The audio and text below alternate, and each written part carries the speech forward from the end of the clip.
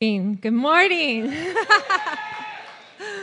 If you hold it down too long, it shuts off instead of turns on. Well, that was a promo for Alpha. And if you've been here for a couple of weeks, you have been hearing about Alpha coming up. And we are super excited that all of our community groups in January will be doing that curriculum. Well, good morning. My name is Pastor Kim Saquing. And I get the awesome privilege to teach the word today. I just drove through the rain through Green Valley. I think I maybe made it here in record time, going really fast in the rain. But we had a great time down there in Green Valley. And I just want to thank our founding pastors, PM and Gail.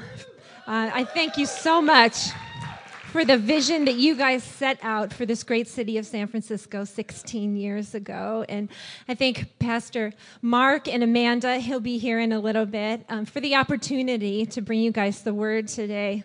It's just an honor to be here and to get to talk about heaven. Joy and I, we are just loving being on this pastoral team. It's been so much fun, and our family really loves being a part of Experience Church and serving here. And I think if your young adult and teenage kids love the church and want to give their lives to it, then man, praise God for those blessings.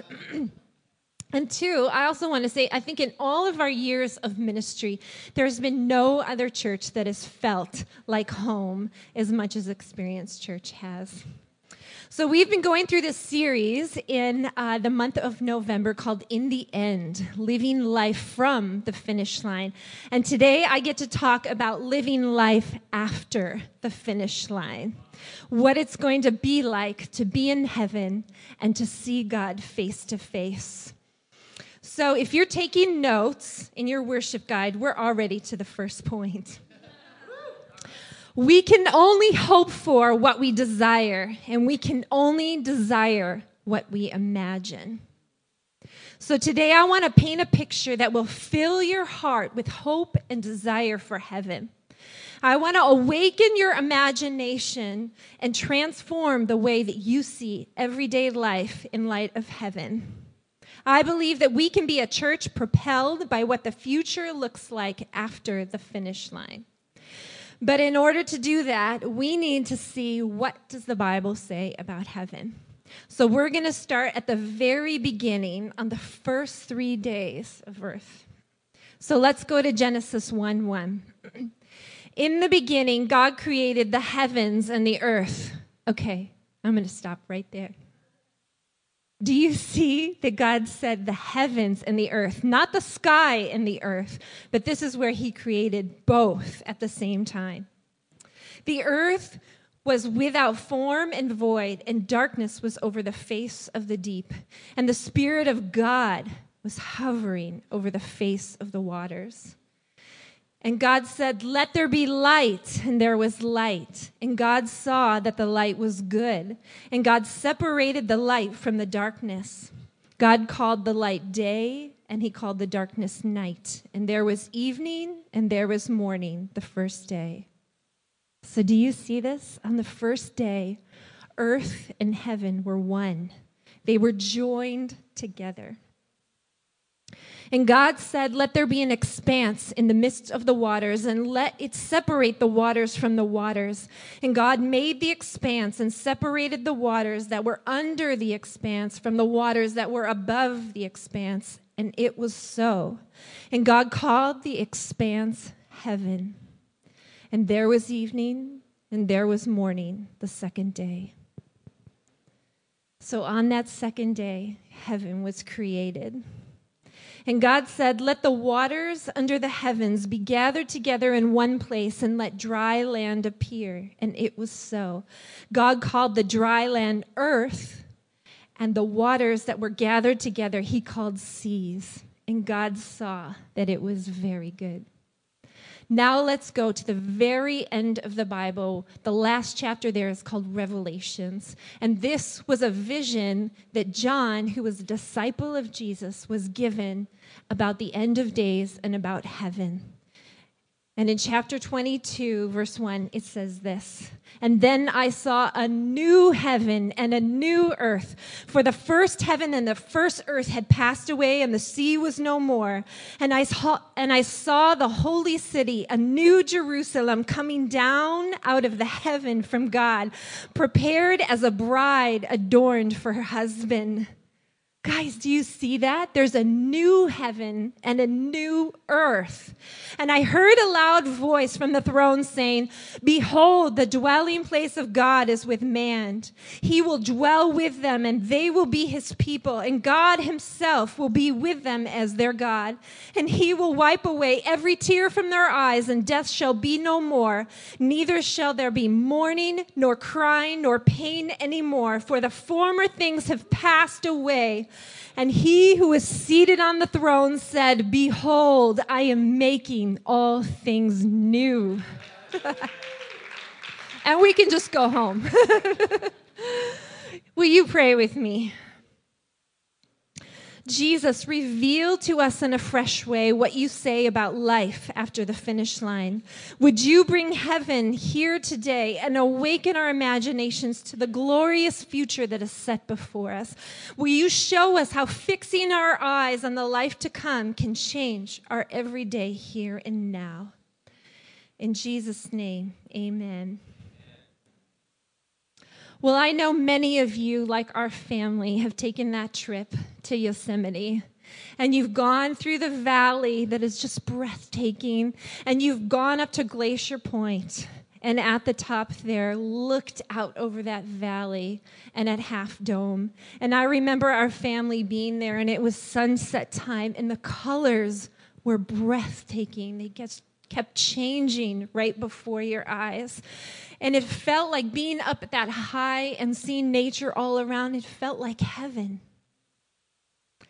Have you ever tasted an organic, free-range ribeye steak fresh off the grill with the fat all crispy on the edges and the inside all juicy and a nice big glass of Cabernet on the side? And what do we say when we eat a meal like that? It tastes like heaven. Have you ever been on the vacation of a lifetime, maybe to Paris, maybe to the Mediterranean, and you spent so much lovely time in this beautiful environment with friends and family that you love, and it feels like you're in heaven and you just don't want it to end? We all experience moments of transcendence. We feel those touches of heaven on earth. I don't know about you, but in that last song, heaven was here. And in those moments, it's not hard to believe there's a God. And yet, like we saw in that Alpha video, people are wondering, is there anything after this life? Does anything I do in this life matter? Do I have purpose? And sometimes when we think about dying, we're filled with fear. We have mixed up ideas or confused ideas, or it's so big and awesome that it literally hurts our brains to think about it. So heaven is not what we sometimes see in culture. It is not spirits or cupids floating around on clouds playing harps. It is not a never-ending, boring worship service. And it's certainly not the end of fun. So this morning, I want to paint some broad strokes of what heaven is. In your notes, here's the first one. Heaven is connected to earth. You saw in Genesis and Revelation that heaven is not the end of earth. On days 1 and 2, heaven and earth are one. They are not separate. And for me, even as a Bible school student, this was a new concept for me. I just kind of had this idea in my head that earth was broken and sinful and God was going to get rid of it. And when we died, our spirits went to heaven. And as I began to study a number of years ago, I found this amazing discovery that earth and heaven are not separate. The Bible says that they are forever woven together. And in fact, in Hebrews 8 and 9, it suggests that God created earth in the image of heaven. 2 Peter 3:13 says, "But according to his promise, we are waiting for a new heavens and a new earth in which righteousness dwells." God's dwelling place is both heaven and earth.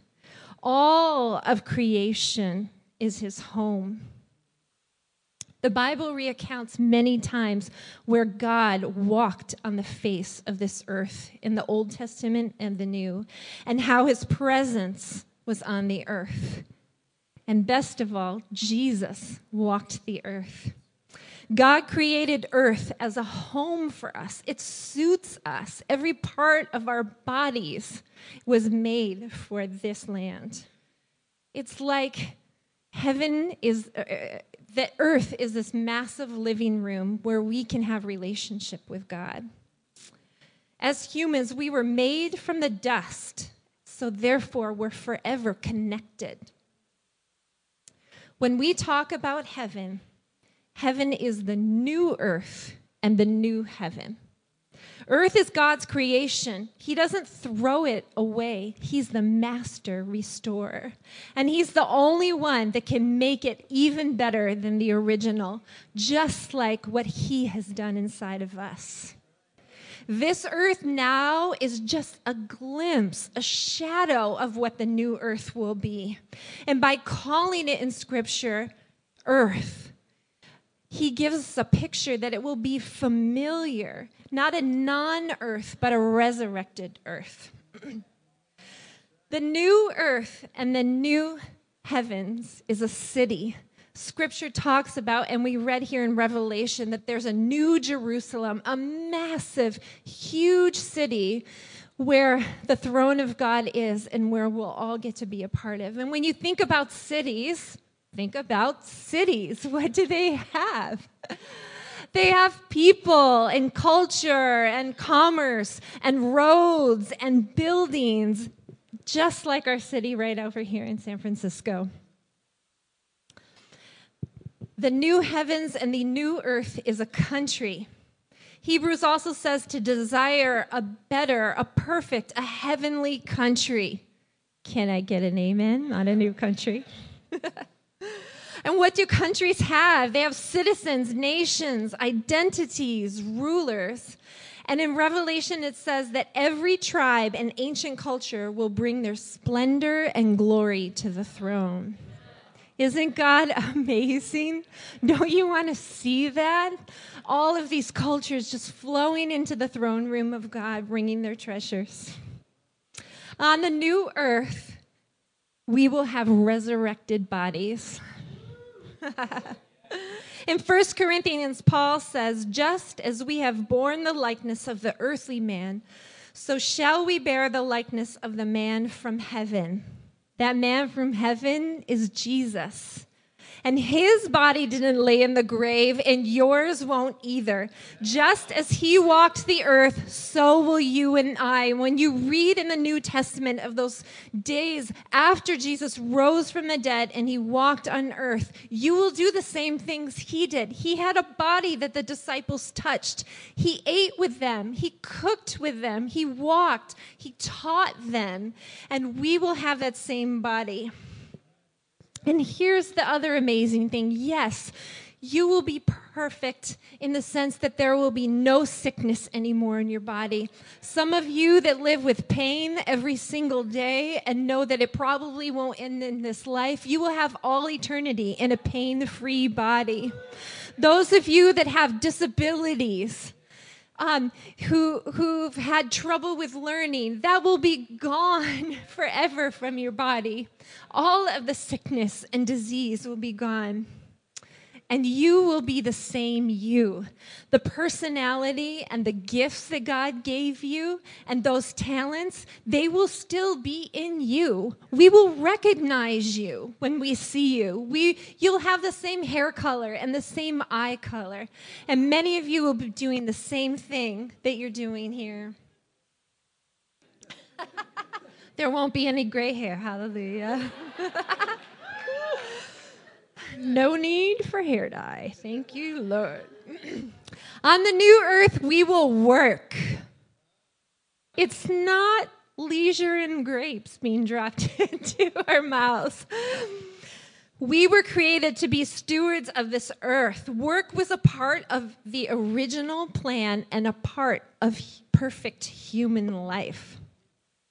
On the new earth, we will work for Jesus in a perfect society. Everything will be fair and just in our work. And we will have the Holy Spirit surrounding all of us and the presence of God to inspire us to create and to design and to work in a new way. And we won't be working to pay the rent or to put food on the table or to pay off those college debt. We will be working for the joy of the Lord. So just imagine the things that you're doing now, the job that you are loving and thriving in, or that dream job that you just don't quite have yet. That's what you're going to be doing on the new earth.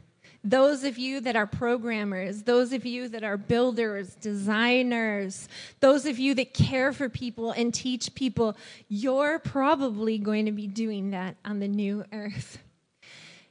And many of us, we have these dreams in our hearts that maybe we've laid down to pick up responsibility, or maybe we just don't have capacity in our life. And I really believe that we will see those dreams fulfilled in the new life. I don't know about you, there's so many things I want to do in this life. I wish I could accomplish it all. I wish I could be a dancer. I wish I could be an architect. I wish I could, have a top 40 song or something. I don't know. But I believe on the new earth that we're going to see all of those dreams and desires fulfilled. On the new earth, you will be rewarded. The Bible says that every word or deed that we do in his name is recorded in heaven. It says that we'll receive rewards and crowns. So everything that you do here on this earth in his name, whether somebody else sees it or it's done in secret, the Heavenly Father above sees it. And it's written in a book and recorded for all of eternity. And someday you will stand before him and he will recount the amazing, wonderful things that you did in his name. And you will be rewarded for that. And it doesn't mean just the things that you do here when you come to church. It doesn't mean you have to be a pastor. It doesn't mean you have to serve on the worship team. In your everyday, ordinary life, the attitude that you have for everything that you do can be redeemed for the kingdom. If you are a nurse and you're changing bedpans, if you're a mom and you're folding laundry and taking care of children, every single little thing will be redeemed. So take hope. In 1 Timothy 6, it says that God will richly provide us with everything to enjoy. I can't wait to be in that place where we can enjoy everything that he provides us.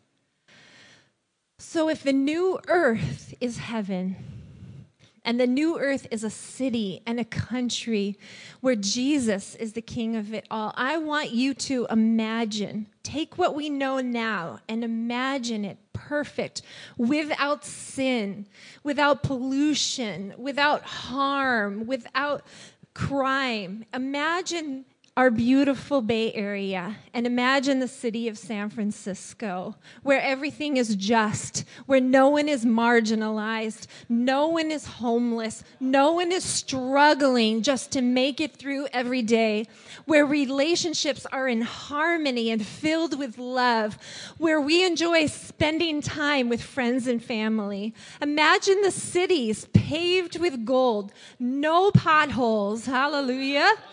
No traffic and all the fast people driving in the left lane and all the slow people to the right.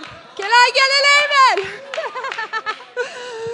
amen? No tolls and no taxes. And can you imagine that Salesforce tower made of jasper, sparkling with gold and pearls, and taking the elevator up to the top to the restaurant that better be at the top of that building and sitting down with your friends and family and people that you love and maybe someone that's gone before. Imagine having dinner with someone in the Bible or a great-great-great-grandfather and grandmother that you've always wanted to hear their story. Imagine not having to pay for the bill. Imagine what the food will taste like, you guys. The food. And imagine, that guy's going to be eating. And imagine looking out on the expanse of the waters and the sunset and knowing that everything is well and everything is at peace and there is nothing left to worry about. I can't wait, you guys. Last week, Pastor Mark said, it's not good people that go to heaven, but forgiven. Heaven is accessed only through Jesus. There is only one way that you get to experience this new heaven and new earth.